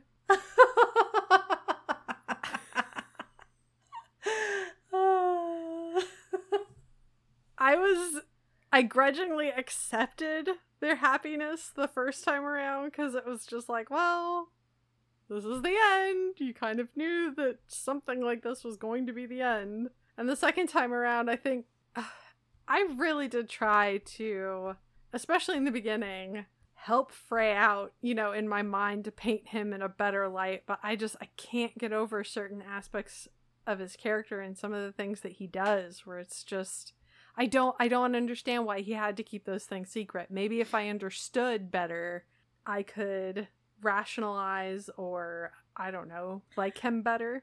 He doesn't even understand why he keeps them secret. And I think that's part of the problem. It's like if he had a good reason, like we have to keep these things secret from Finny because, I don't know, it could endanger her in some way, or endanger the kingdom or his beloved dragons, or some reason, rather than just like, no, I just don't want to tell you. Sort of like, well, that's not good enough. No. If, I understand not knowing why you're doing things. A character cannot understand why they're doing things all of the time, but they, especially if those actions are detrimental to themselves and another character, I think they have to have a moment where they're like, oh, so that the character and the reader can kind of work through that. But that wasn't provided. So in the end, I'm just like, all right, you're just a dragon who hoards information and you don't have a reason. So that's nice. There is a point at the end where he talks it out with Finny to a point. And Finny wants to rug sweep it all. Yeah, which I don't like. No, and Frey says, no, you'll resent me if we don't talk about this. But Finny is willing to just let it all go because, he died though. I feel guilty. Yeah, and Finny is frustrating because of reasons for that. It's just where is this independent woman, if she ever was, that I presumed she was at the beginning of the series, that had those things taken away from her and then had to adjust to a very different life. But no, Finny just kind of is like, no, it's fine. We'll just leave it alone. It's fine. Just, except for that dead deer, you have to take that out because I'm not dealing with that. But everything else you can just leave where it is. It's fine. And they kind of address it lightly. Yeah, certainly not to any level of satisfaction. No, I didn't feel satisfied with that either. I didn't feel like there was enough closure. So were you happy for their happy? Do you feel that they're a healthy relationship? Did they earn their happily ever after? It's tricky when the tables are turned, isn't it? Yeah, it is tricky. I enjoyed the relationship, like the battle of wills and that type of thing.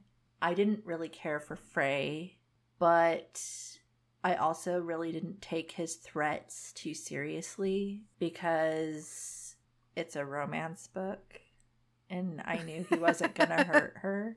Like, really? Yeah, I didn't take it seriously either. However, in the beginning of the book, she is so afraid of him. I mean, yeah, she's legitimately scared Ashley of him. goes to quite an extent to paint him as a very fearsome figure. So it's sort of like Finny is very afraid of him, and therefore, you know, even though you know he's not really going to hurt her, or at least not beyond the ability of her to be able to forgive.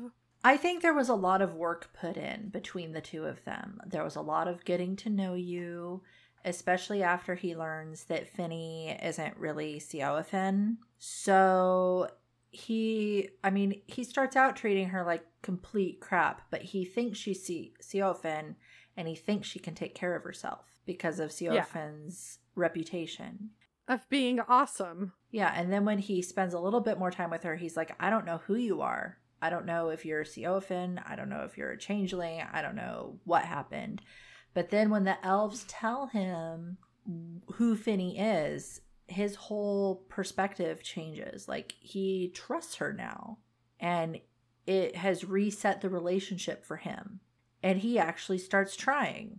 So while he's not, you know, a modern man of our world, and he doesn't believe in equal rights and things like that, I think... Or sharing information. Yeah, I think that he does try. I think within the confines of his society, he tries pretty hard. Is it enough? Yeah, and even within that society, you have, what was it, Reuben, who was like, hey, maybe you shouldn't do this. No, he's still going to do it. Or the elves, hey, maybe you don't want to do this. No, he's still going to. So clearly in the society, there is an alternative behavior to Phrase. He just elects to do that. But you have to also take into consideration his background, because he was raised by Eirik until he was 13. And then when his grandmother died, who was the only good person in his family, he set out on his own and forsake his family and joined up with Kel. Yeah, he'd never been given a gift before, so when Finny gives him the little dragon figurine, emotionally moved, but of course it's emotionally moved to sleeping with her. He goes from Eirik to Kel, who is a total misogynist. Yes. And that's who taught him how to be a man, basically. So while, you know, he does get questioned on some of his choices, I mean, he does need to take responsibility for his actions. And I don't think he takes enough responsibility. But I do think that he really tries, especially once he starts to trust her. And I think that their relationship grows. They grow together. Yeah. And I think at the end of the story, they have earned their happiness. Aw, you're nice. Yeah. So let's rate them. Oh, yes, let's. On a scale of awesome to awful, how do you rate Finny? Finny? Yes. I honestly thought that was going to go a different way. Awful. Finny's awful? I don't know. It was just... I think it would... Honestly, I think I would have rated her higher had I not had to read the book again. And sort of think about her more. So probably I wouldn't have put her at awesome. I guess that's the tricky thing, is I would not label her as awesome. I don't necessarily think she's awful. There's a lot of aspects to her character that made me just kind of go, ugh, disappointing. Yeah. I think that's what it is. What about you? I think for me, she definitely falls like kind of middle of the road.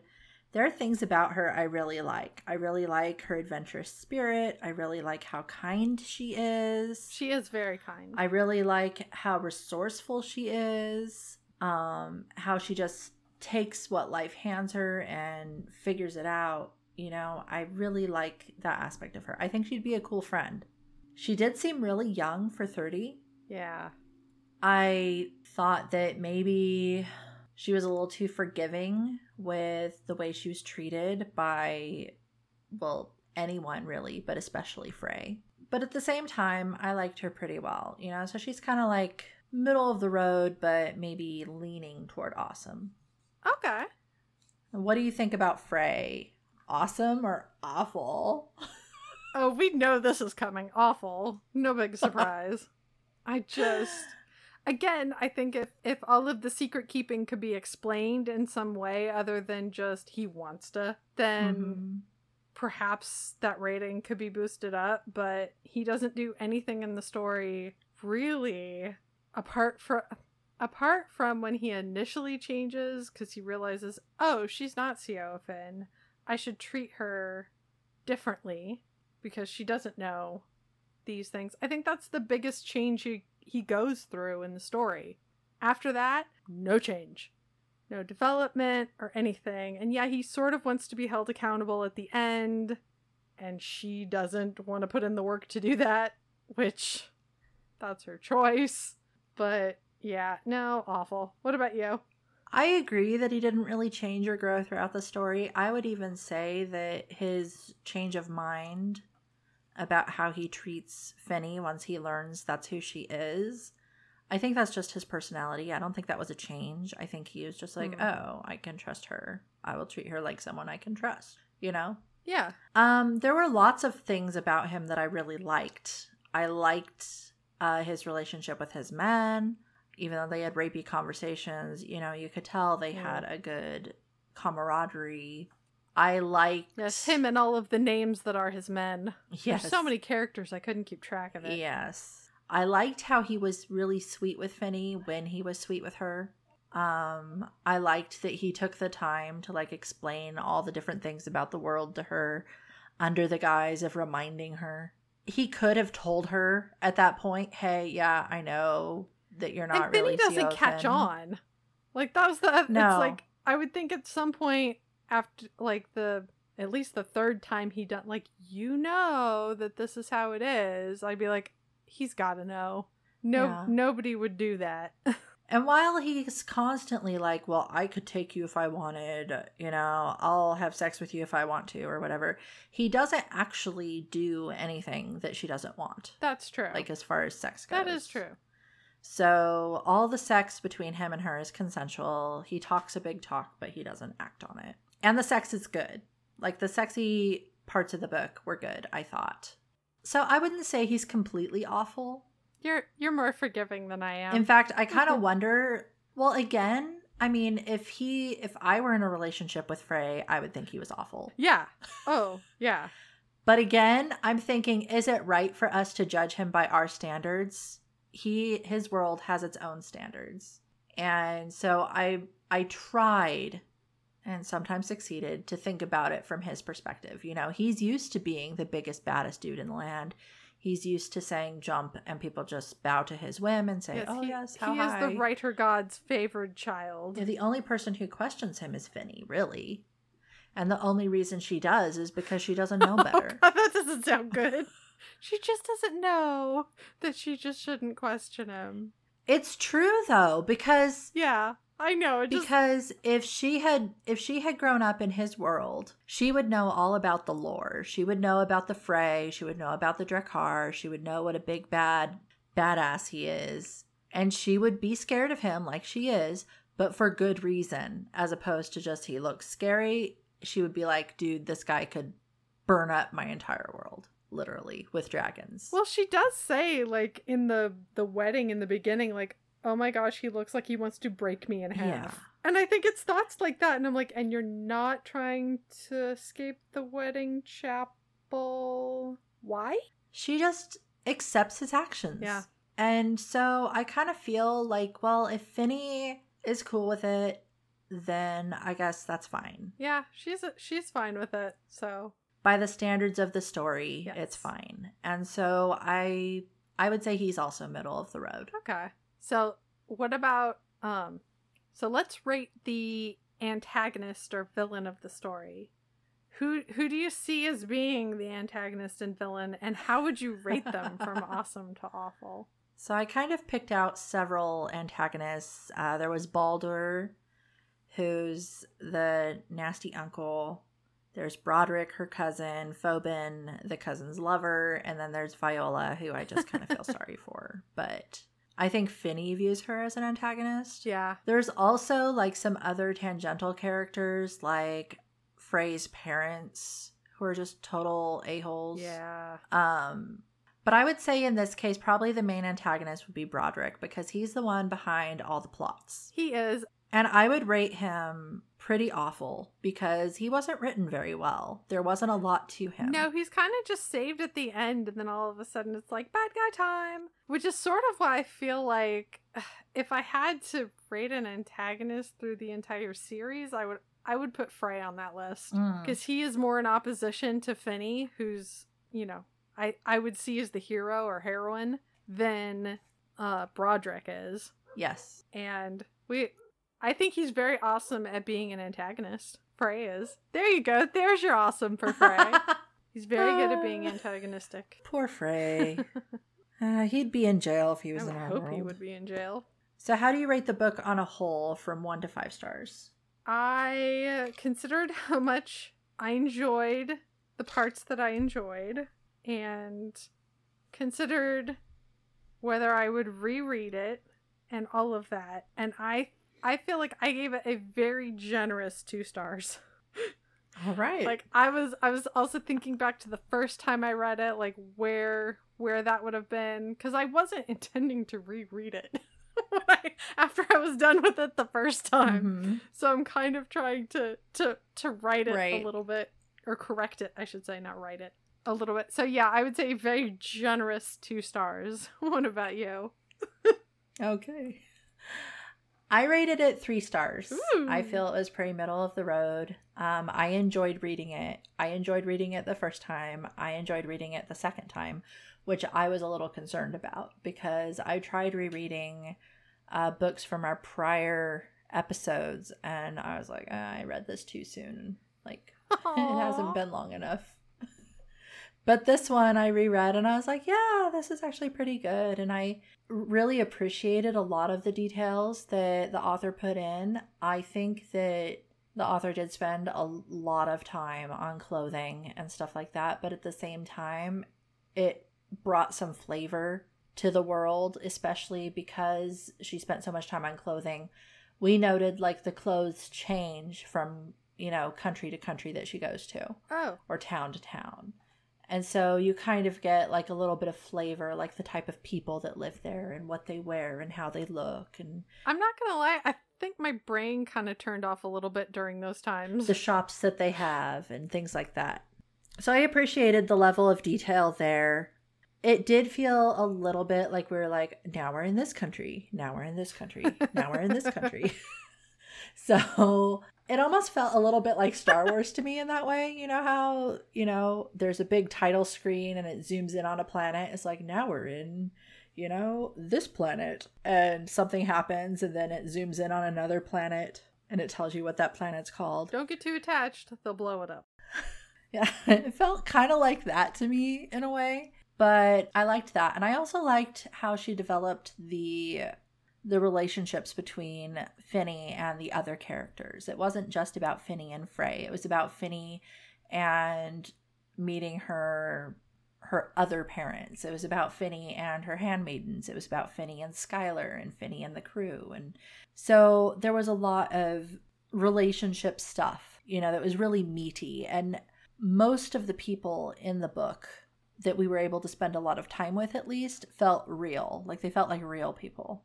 So 3 stars for me. Yay! Yay! Now, the ever important, do you feel romance? I didn't feel romanced. I think that Finney felt romance. Yes. Yeah, I think that's accurate. And I liked that for her. I liked the sexy bits. I thought they were sexy. But I just can't, like, I didn't want to be Finney. No. Like, I don't want to be in that position.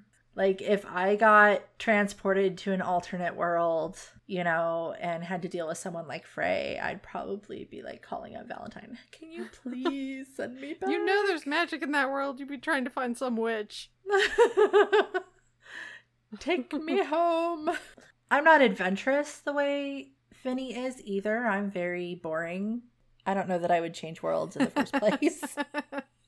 Well, you don't even have to, I mean, you don't necessarily have to view it that way. You could just say, take a trip to a different country, like view it in that way. Because it'd be a culture shock. It'd be different. True. depending on... True. I think that even though I tried reading the book to look at things the way Finney would look at them and view things through the lens of, you know, the society in which Frey grew up, I don't want to be with that kind of guy. Yeah. What about you? Did you feel romance? Nope. Like, I know. Yeah, that's exactly how I have it in my notes. Or romantic off. Just, nope. Period. Yeah, no. I mean, I'm so happy that Finney enjoyed her journey, but at no point did I identify with Finney. There wasn't that connection, and I found Frey repellent most of the time. So yes. No, I mean, I certainly didn't feel that. I'm glad Finney enjoyed the experience and the experiences that she had. Good for her. Go girl. But, yeah. No. I just, the whole time, I'm just like, but, oh, I want to be somewhere else. Like, yeah, no. Do you think the story had a satisfying ever after?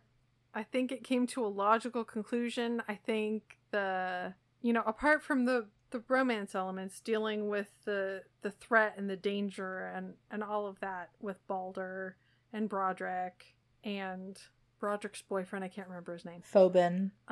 Phobin. I think all of that stuff wasn't left me wanting.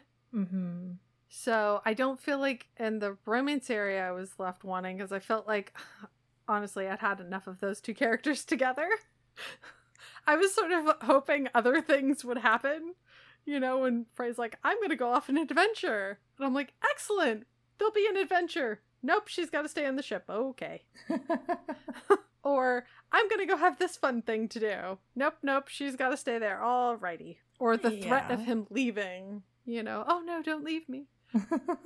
I don't know. That's just not my cup of tea, I guess. Right. But as far as it being satisfying, I think it concluded okay. You know, even when it came to the interaction between Frey and Finney at the end, where he's like, no, I want to talk about this other stuff, and she's like, no, rug sweepy, which did not feel satisfying. So I think it was just sort of like, no, the book needs to end now. we can't have this heartfelt conversation and risk Finney getting upset and something happen that might prolong the story. It just kind of needs to end. So say goodnight, Gracie. The author's like, and I'm done. Exactly. Were you romanticked off about any element? I think the biggest thing that bothered me is what you just mentioned, how Finney was just willing to rug sweep everything. I feel like for them to really have a healthy, good relationship, they really needed to have a lot more closure than they did. So maybe we needed another 30 pages or so that something could happen so they could have that closure. Yeah. No, I agree. Or I don't know, when she was really angry, maybe not fill him full of arrows at that particular moment. Yeah. Yeah, maybe instead of him, you know, almost dying, they could have had a little bit more conversation. Which is sort of traumatic for her, because I think she was, in the car when her parents died, so... She, I think really she kind of maybe has PTSD, you know? She's like, I came out and I yelled at you and then bad stuff happened to you. It's my fault. Yeah. Which, who knows? I mean, she was 15. Maybe she yelled at her parent. I mean... Something like that could have been interesting for the story, too. Just maybe she had yelled at her parents and then they died. So... True. That would show why she would shy away so much from that. Right. But as it is, him dying made her realize that she loved him anyway. I guess that's what we're supposed to get from it. Oh, not her PTSD, potentially? She realized that even though he did these horrible things, she still loved him anyway. Okay. So, what else are you reading? Well, I will be reading Ready Player One by Ernest Cline in audiobook, nice. Which I've actually read the hard copy, or the printed book. The audiobook is narrated by Will Wheaton, and so... Oh, cool. Yeah, for those that don't know, since it was turned into a movie, Wade Watts goes on a quest to solve puzzles left by Oasis reality creator Halliday in order to gain wealth and power. Of course, danger, hijinks, a little bit of romance ensues. And there's just so much nostalgia. Yes. With pop culture references and things like that. It is a good time. I'm refreshing my brain a little bit with that story because next month in November, or later at the end of November, Ready Player 2, the audiobook, also narrated by Wil Wheaton, will be out. Okay, so you're prepping. I'm prepping, basically. Yeah, I don't really have the time to reread the printed book. Plus, when I first read it, I enjoyed it so much, I devoured it. It had been a long time since I just ravenously read through a book that maybe I was due. I don't know. It was wonderful.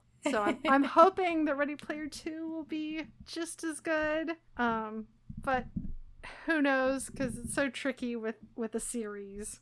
Yes. But what about you? What are you partaking in? So I'm reading An Easy Death by Charlaine Harris. And for those who don't know, Charlaine Harris is the author of the Sookie Stackhouse Southern vampire novels, and those were the inspiration for the show True Blood. This story takes place in an alternate timeline in the 1930s in America, where magic is real, the Old West persists, and a hired gun named Lisbeth Rose is tasked with helping two Russian wizards find a direct descendant of Rasputin. And it's a really good book. I'm really enjoying the alternate America. It's pretty gritty. Okay. But the character of Lisbeth is really good. Nice. I may have to add that to my list. Oh, well, gosh. You like Charlaine Harris. I do, like which is why I have to add it to the list. The list is already so long.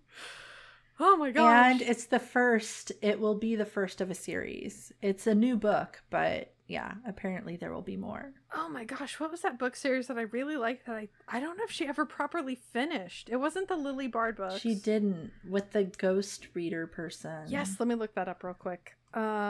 Is it Lisbeth or Elizabeth? Lisbeth. Is she similar in awesomeness to the character from that other series that I will look up because I can't remember? Dang it. She's a completely different type of character.